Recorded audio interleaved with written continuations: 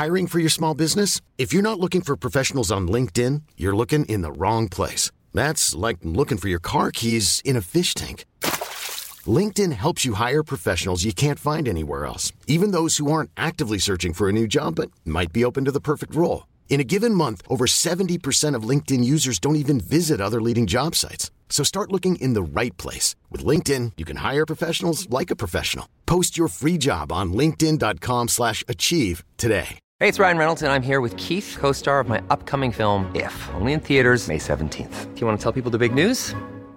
All right, I'll do it. Sign up now and you'll get unlimited for $15 a month and 6 months of Paramount Plus Essential Plan on us. MintMobile.com/switch. Upfront payment of $45 equivalent to $15 per month. Unlimited over 40 gigabytes per month. Face lower speeds. Videos at 480p. Active Mint customers by 531.24 get 6 months of Paramount Plus Essential Plan. Auto renews after 6 months. Offer ends May 31st, 2024. Separate Paramount Plus registration required. Terms and conditions apply if rated PG.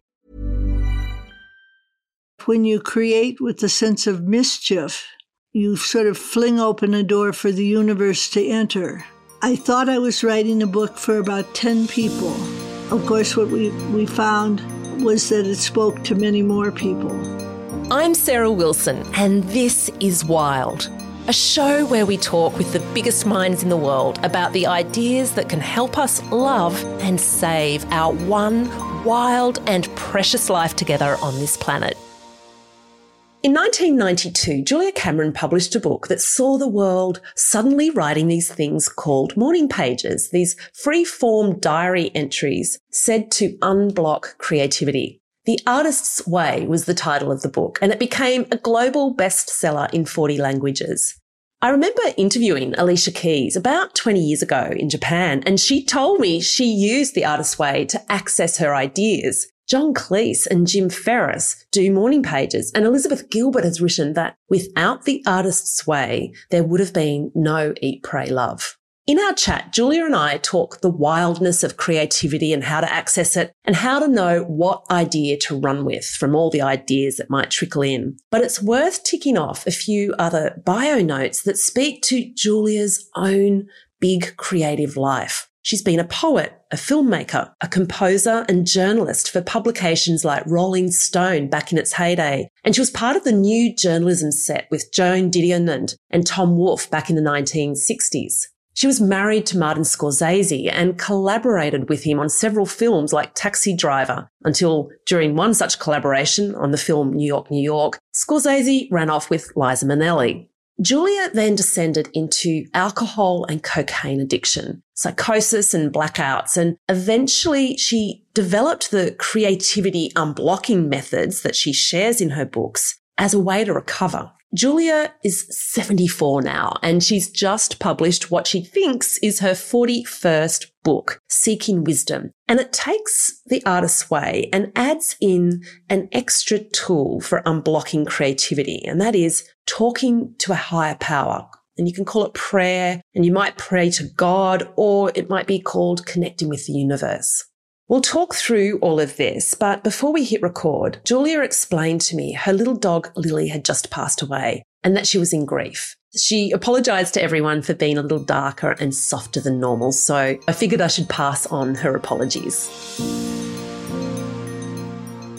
Oh, hello, Julia. Lovely to meet you. How was your day? I presume it started with morning pages. I've been writing a poem a day, sometimes more. I do my morning pages about anything and everything. And what happens is a poetry cue will come to me and I will think, oh, all right, I'll try it. For people listening who are not familiar with morning pages, would you mind, Julia, talking through how morning pages work? Well, first of all, morning pages are 3 pages of morning writing in longhand about anything and everything.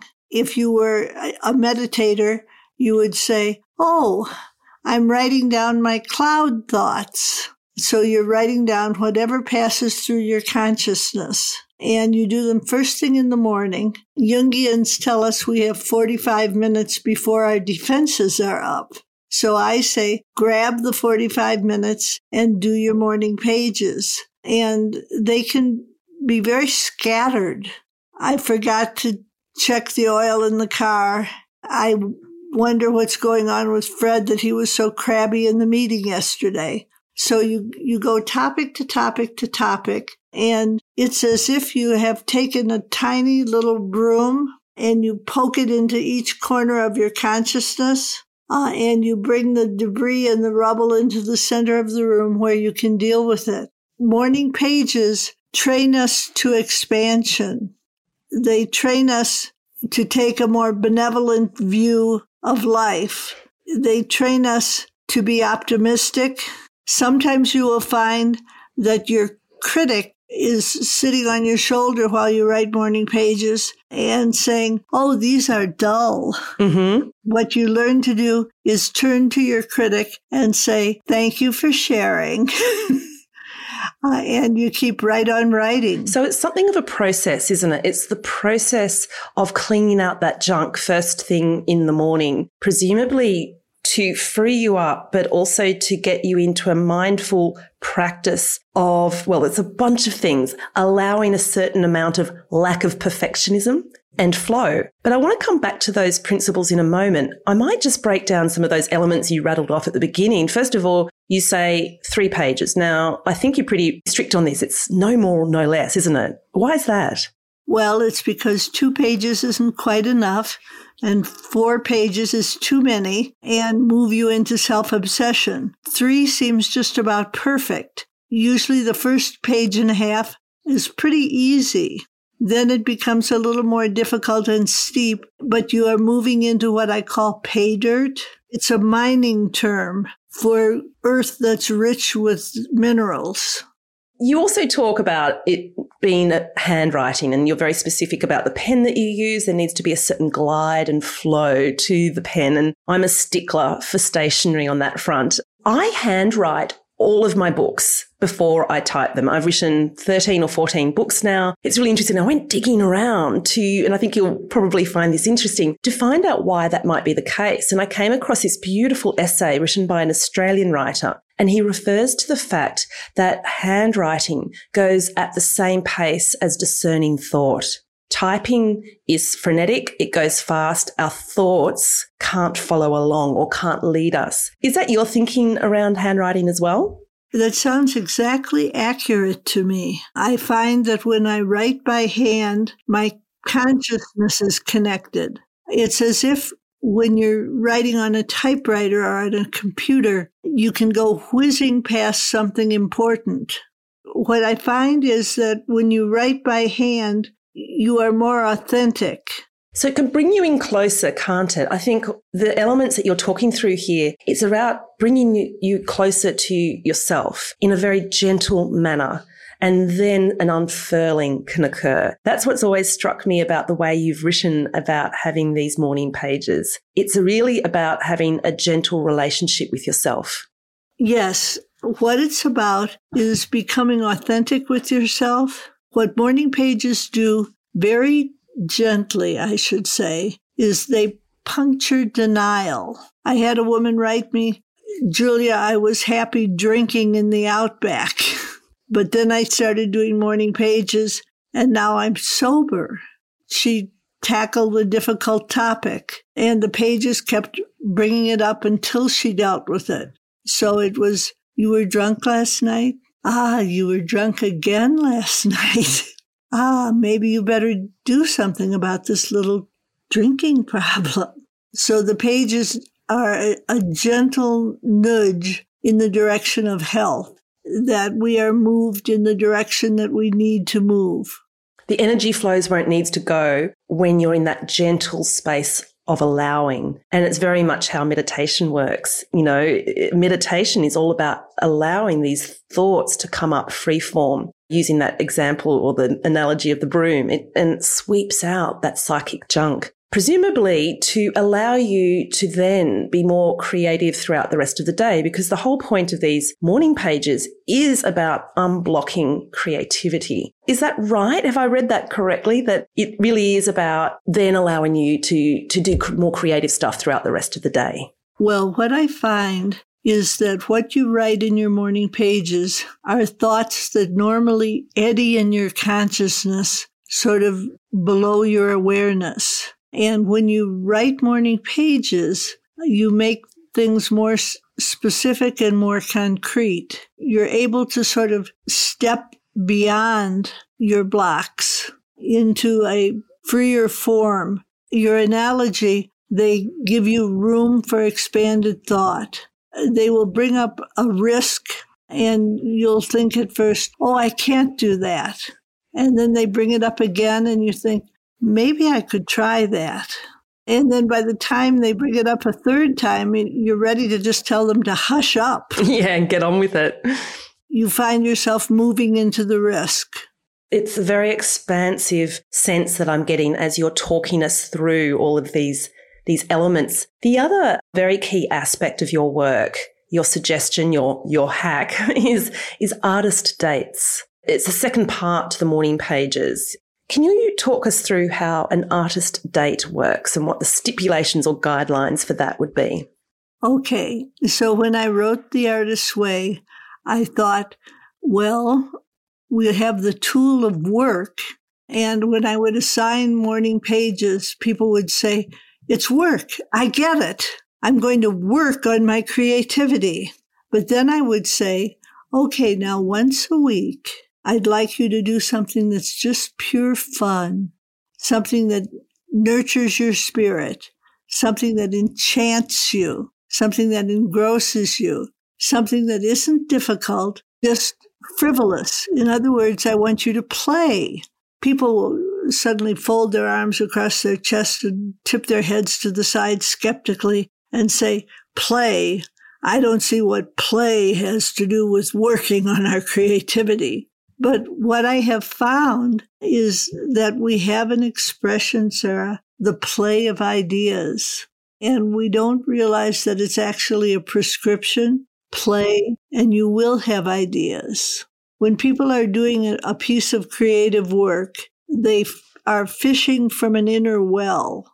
And I'm sure you found this writing your books, that there are times when you feel like you have the next word available, and other times when it's more of a strain. People will say to me, Julia, I was doing so well, and then it dried up. Well, it dried up because you were doing so well. The importance of artist dates is that they give you an inner richness.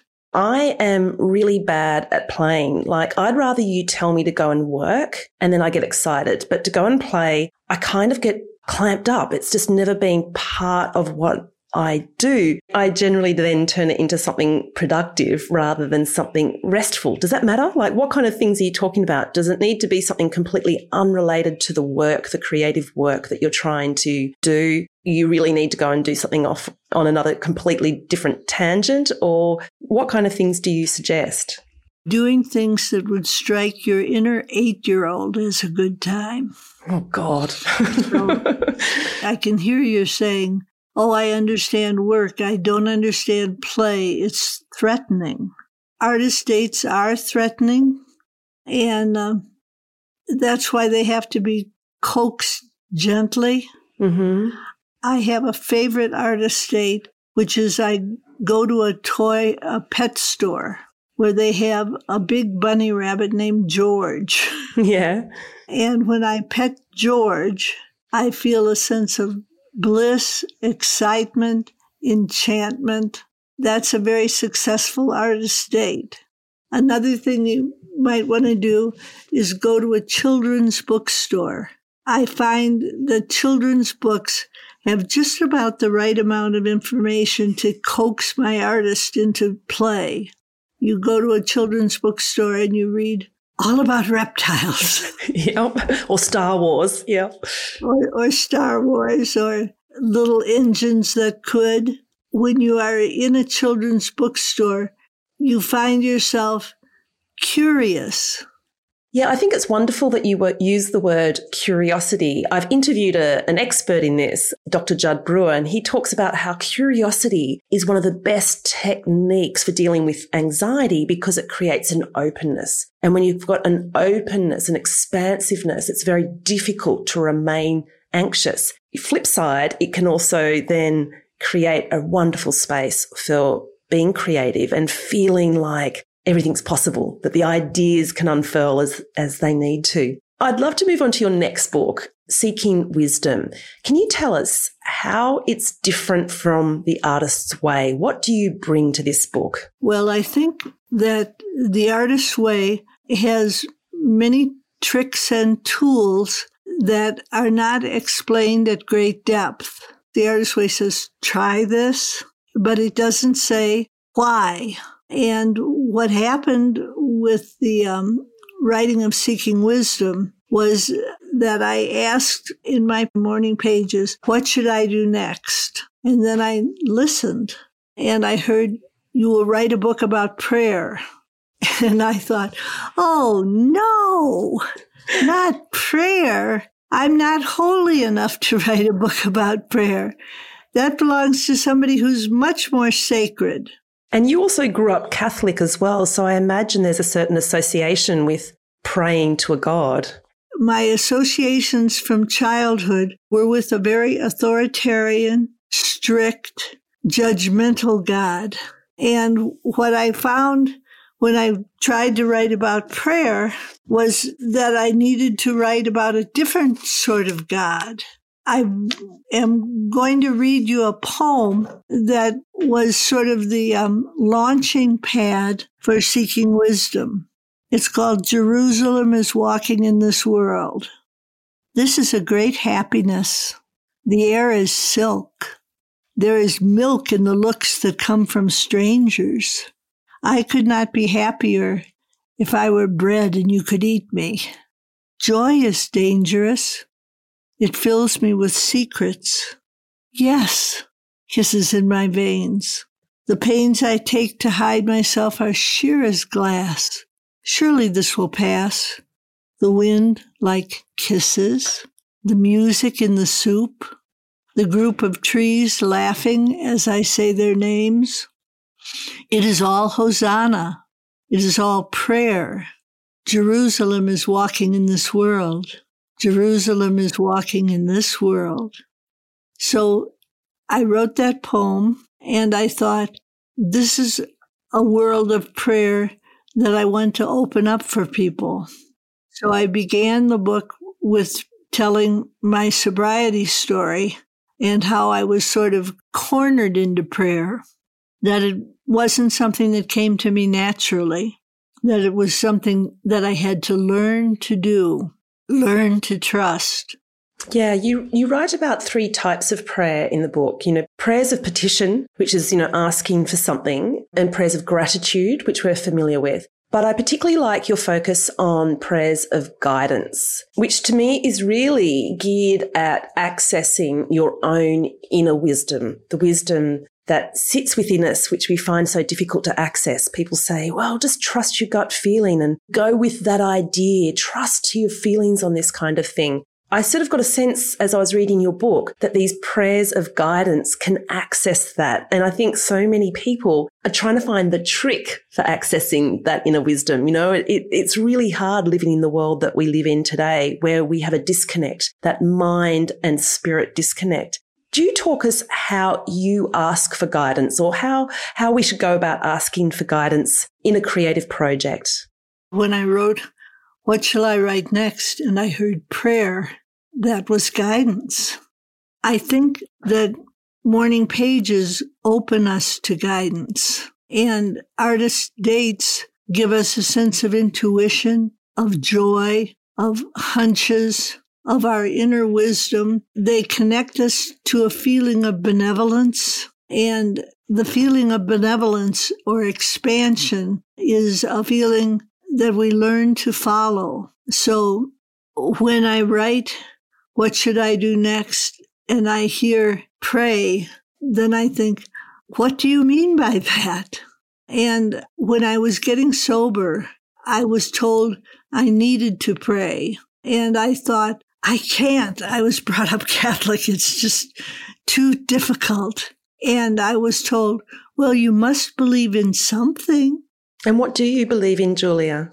I found that I believed in a line from the poet Dylan Thomas, the force that through the green fuse drives the flower. That creative energy that's very specific and that makes an azalea or a tulip or a violet or a willow tree or an oak tree. The creative energy has a plan for the unfolding.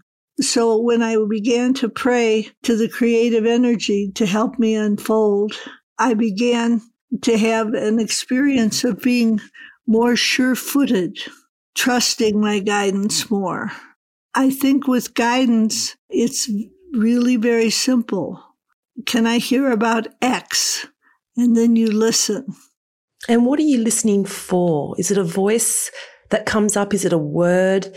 And is it the first word that you then will trust and follow? Or do you sit there and go, well, I'll just wait to see if there's another voice that comes up and another piece of guidance, and then I'll kind of debate which one's best and put them into a chart, column A, column B, and weigh up the benefits and, You're making it very complicated. Please simplify it for me.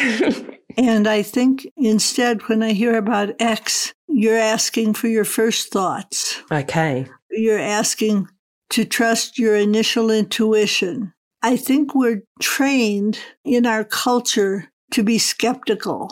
I find you can take that to guidance and say, what is this skepticism? And you'll hear back, oh, it's fear of my strength and my possibility. I'm Sandra, and I'm just the professional your small business was looking for. But you didn't hire me because you didn't use LinkedIn Jobs. LinkedIn has professionals you can't find anywhere else, including those who aren't actively looking for a new job, but might be open to the perfect role, like me.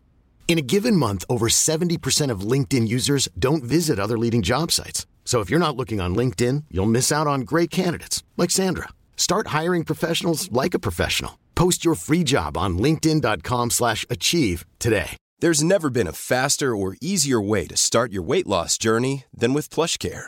PlushCare accepts most insurance plans and gives you online access to board-certified physicians who can prescribe FDA-approved weight loss medications like Wegovy and Zepbound for those who qualify. Take charge of your health and speak with a board-certified physician about a weight loss plan that's right for you. Get started today at plushcare.com/weight loss. That's plushcare.com/weight loss. plushcare.com/weight loss. So you will generally, well, always, from what I can gather, having read your book and seen the decisions that you've made based on your inner guidance, you will go with that first thought or word that comes up. You will follow it. Yes, I do.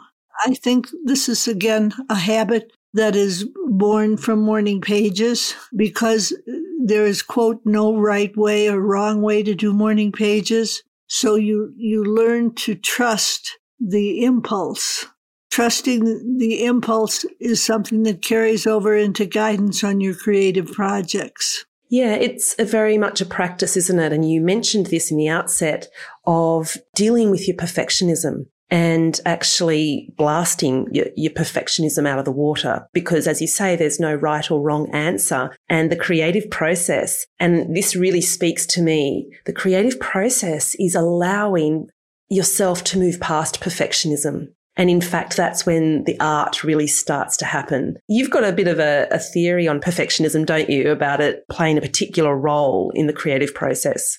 Well, I think perfectionism is something that rears its head and attempts to bully us out of creating. And I think it first appears as a large and forbidding voice. How dare you think that? And when you say, oh, but I do think that, what I find is that humor is a huge help in dismantling perfectionism. So the perfectionism as well, I think you've described it as kind of a stalling technique that we implement. We're procrastinating when we're being perfectionist. Yes, we are procrastinating. And it's, again, I have to say, if you learn to think of your perfectionist as being a bully, that it comes to you to bludgeon you back into safety. What I find with perfectionism, there are some cheap tricks which help a lot. Mm-hmm. I have people do an exercise numbering from 1 to 10 and then saying, if I didn't have to do it perfectly, I'd try. If I didn't have to do it perfectly, I'd try. What they find is that their perfectionism is a bully that's trying to keep them in place. And if they didn't have to do it perfectly, they'd try writing a 15th book.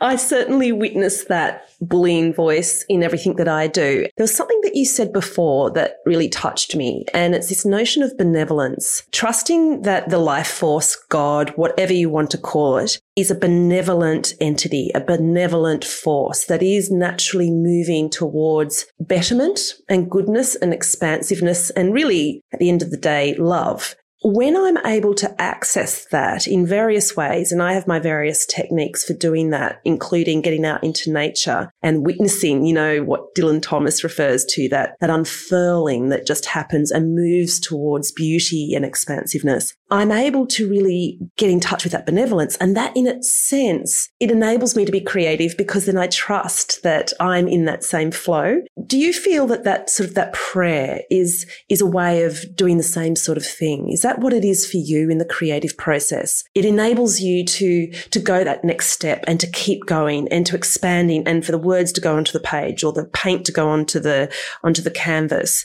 because you are in flow with this benevolent expansiveness, if that makes sense. I'd love to hear you put that in your words. Well, I think what we're talking about is a sense of grace.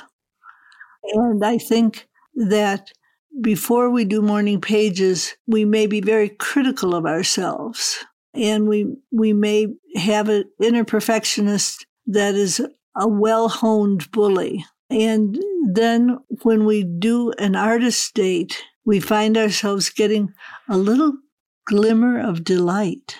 I think the glimmer of delight is what needs to lead us forward.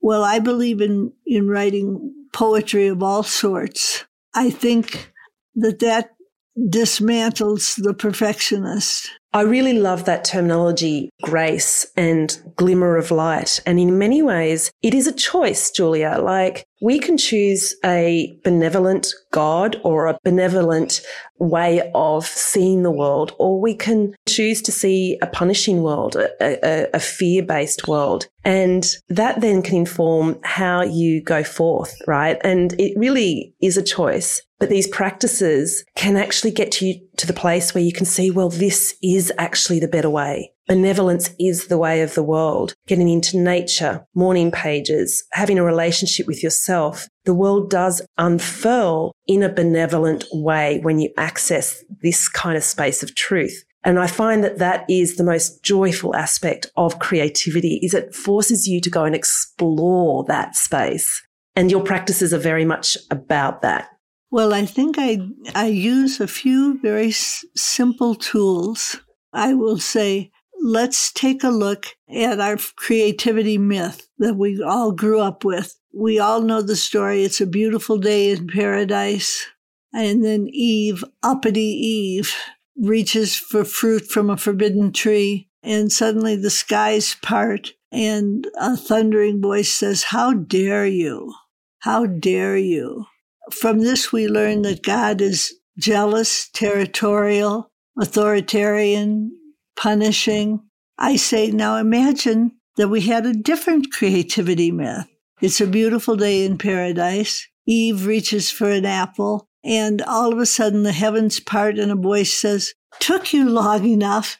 I made that apple red for a reason." From that creativity myth, we would learn that God was supportive, encouraging, expansive, humorous, delightful. Then we wouldn't be afraid to pray because we would know we were talking to a benevolent source. But it's tailored to what it is the person personally needs. When we have this kind of expansive creativity God, we find ourselves lightening up. And I think lightheartedness, frivolity, joy, all of these things are important. They absolutely are to all creative processes, I feel. I'm wondering, Julia, have you been creative all of your life? And has it been something you've struggled with? You're 74 now and you've come out with these incredible ways to get, I guess, more comfortable with creativity, to find it more joyful and more benevolent and graceful. But was it always that way for you? Well, I think I had a turning point when I got sober. Before then, I was obsessed with being brilliant. I wanted to be the most brilliant, spectacular, intelligent writer, and I wanted people to be impressed. Then I got sober, and I was told, now pray to a benevolent source. All of a sudden, I was writing from a spirit of service. I was more lighthearted. So I would say that the turning point was sobriety.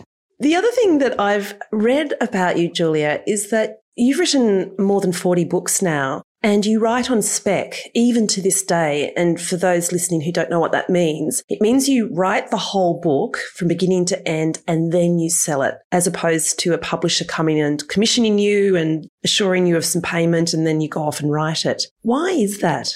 Here we go back to curiosity. When you write on spec, you're writing to find out what you think. You're writing to discover what it is you have to say. So you're writing from a spirit of curiosity and wonder.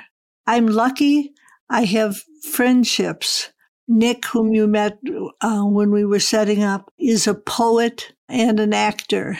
We meet every Thursday night, and our deal is bring a new poem. So we go to dinner and we share our poetry. That's a beautiful practice. It's a wonderful thing to do, to be enchanted with someone else's creativity. And I think I'm lucky I have friendships. Some of them are 55 years old by now. I will say to them, can you take a peek? And I'll write my first draft out. Then I'll show them to I call them believing mirrors, people who mirror back to you your strength and your possibility. And so you use these people to be able to create in a space on spec. You produce and then you feel that it's good enough to go and take out to a publisher and sell to the rest of the world. It actually leads me to my last question, Julia, and I really appreciate your time so far. It really speaks to this idea of creativity and its relationship to productivity, because the two go together, because I think so much of what we create is about wanting to share it out into the world. But I think in 2022, there are so many of us who feel that anything that we do needs to have a productive end goal. It needs to essentially produce money. I think that can be a big stalling point. And I know within myself, I'll get a spurt of an idea, a piece of creativity, an idea will drop. And it'll be via some sort of openness that I'm feeling, often through meditation. And immediately I'm wanting to share it outwards, So I'll even be in meditation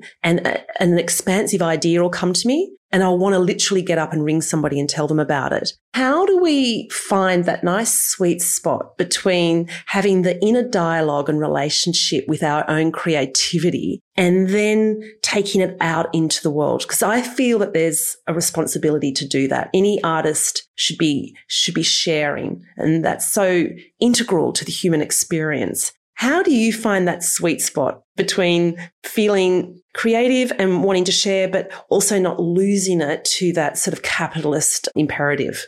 Well, I think we're very lucky right now. We live in an age where people self-publish. I want to say that The Artist's Way was initially self-published. That's right. You Xeroxed them, didn't you, yourself, and handed them out? Yes. And I think the notion that we can put something into the world without asking for someone's permission is a wonderful thing.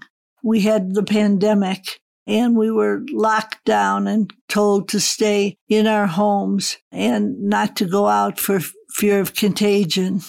I found myself thinking, you're the queen of creativity, Julia. You should be doing something creative. And then I thought, well, what I'd like to do is write a play. And then I thought, well, how should it begin? And I heard a bird song outside my window. And I thought, that's how I'll begin, with bird song. Isn't it lovely?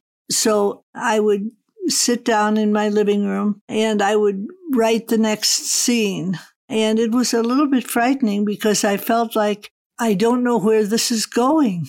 I kept getting told, just write what comes next. I ended up writing a play that I called True Love. It was a play that was born out of faith. And so it very much came from not thinking that you were going to go and get a deal, put it onto Broadway and make a whole heap of money and so on. It was really the creative process itself that motivated you to do it. Well, yes, and I have a website called JuliaCameronLive.com, and it has my poetry, my music, my plays, a movie that I directed, and it's all for free. So I thought after I finished writing True Love, I put it up on the website. I think there's something very freeing about sharing from a spirit of glee. Yeah. It's very interesting. I interviewed Seth Godin, who's a wonderful creative. He was one of my first interviews here on this podcast. He has a phrase, real artists give first. And it's this idea of you create first, you put it out into the world with no expectation, and then you see what happens. And then abundance may follow or it may not. But it seems to be a formula that works for a lot of creatives. And it's something that I try to share with people when I'm talking about my writing style. I write in a way where I don't expect it necessarily to sell. I write to share. I sort of hope that it connects with a few people in my community. And if it attends to their needs, wonderful. And if it goes further than that, well, that's just a wonderful bonus. It's a funny paradox though, isn't it? To write, to give and to leave some legacy while at the same time not expecting it to. But then if you write for joy, the joy of just expanding, then that kind of can traverse that paradox wonderfully. Yes, I think it does. One of the things I'm thinking, looking at you, is that you have a highly developed sense of mischief. Do I? How can you tell that? I'm not saying you're wrong. When you create with a sense of mischief, you sort of fling open a door for the universe to enter. I feel like I wrote The Artist's Way in a spirit of mischief, feeling like artists aren't treated very well. What do we need to know? Then I wrote what came to me. I thought I was writing a book for about 10 people. Of course, what we found was that it spoke to many more people. I think all of us have an inner naughtiness, and that when we start to exercise that, we begin to have freedom. And I think we're always surprised by how that accessing the inner naughtiness, and I like that phrase, I think you've tapped into something there in me. It's one of the biggest joys, and I think it's one of my favourite bits, is to realise that so many other people recognise that in themselves, and they're wanting to see your creative project so that they can feel connected to that once again. Julia, you have been a wonderful, wonderful woman to be in company with. I've really enjoyed that conversation, and I can really understand why The Artist's Way, celebrating its 30th year, why it's actually had a revival over the last couple of years, particularly during the pandemic, because I think so many people are needing to access that joy, that grace, and that mischief. Yes, exactly. And I think that what happened with the pandemic was that people realized, I need a way to foster my spirit. So The Artist's Way had a revival. It made its way back onto bestseller lists because people were needing to trust that there could be a path, there could be a way. And I think I'm a lucky woman. Well, that's a wonderful way to live your life. I love hearing that. Julia Cameron, thank you so much. You're very welcome. So just as I hung up from the call, a few minutes later, I got a beautiful note from Julia Cameron, and I figure I should read it out because it speaks to I think her care, but it also speaks to that almost that openness that we discuss in our chat. She writes, "Dear Sarah, what a delight you are.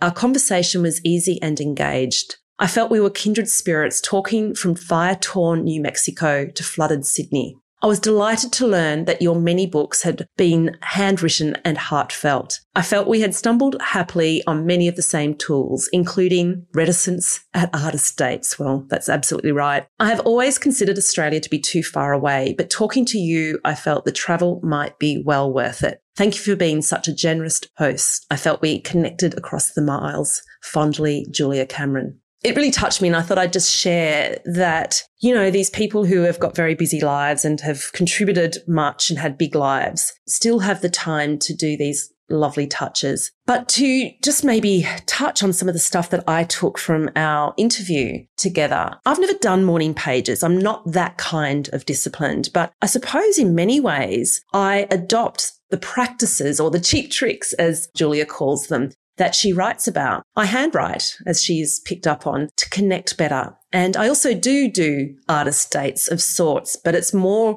that I hit this crisis point, this stuck point where I'm a mess and I'm exhausted and I'm ground to a halt and I'm forced to remove my white knuckled grip from the situation and to go and do something else to fill my well again. And generally it's something extreme or risky or physical or maybe mischievous. But all of it, I suppose, is about creating a space and openness, and curiosity can do that, and challenging perfectionism can do that. Artist dates do it, morning pages do it. It's about creating a space so that when you do reach out to that higher power and you ask for guidance, which we all do in our own ways as we go about our lives, it may not be to a God, but it's to something out there. When we get the thought dropping in, the wisdom, the inner guidance, when that comes to us, we can trust it because there's space for it to be seen, to be heard.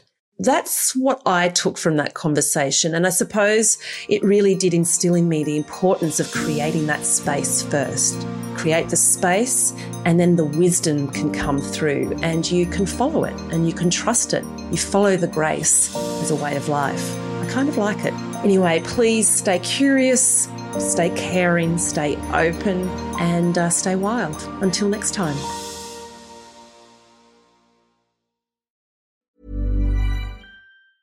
Planning for your next trip? Elevate your travel style with Quince. Quince has all the jet-setting essentials you'll want for your next getaway, like European linen, premium luggage options, buttery soft Italian leather bags, and so much more. And is all priced at 50 to 80% less than similar brands. Plus, Quince only works with factories that use safe and ethical manufacturing practices. Pack your bags with high-quality essentials you'll be wearing for vacations to come with Quince. Go to quince.com/pack for free shipping and 365-day returns.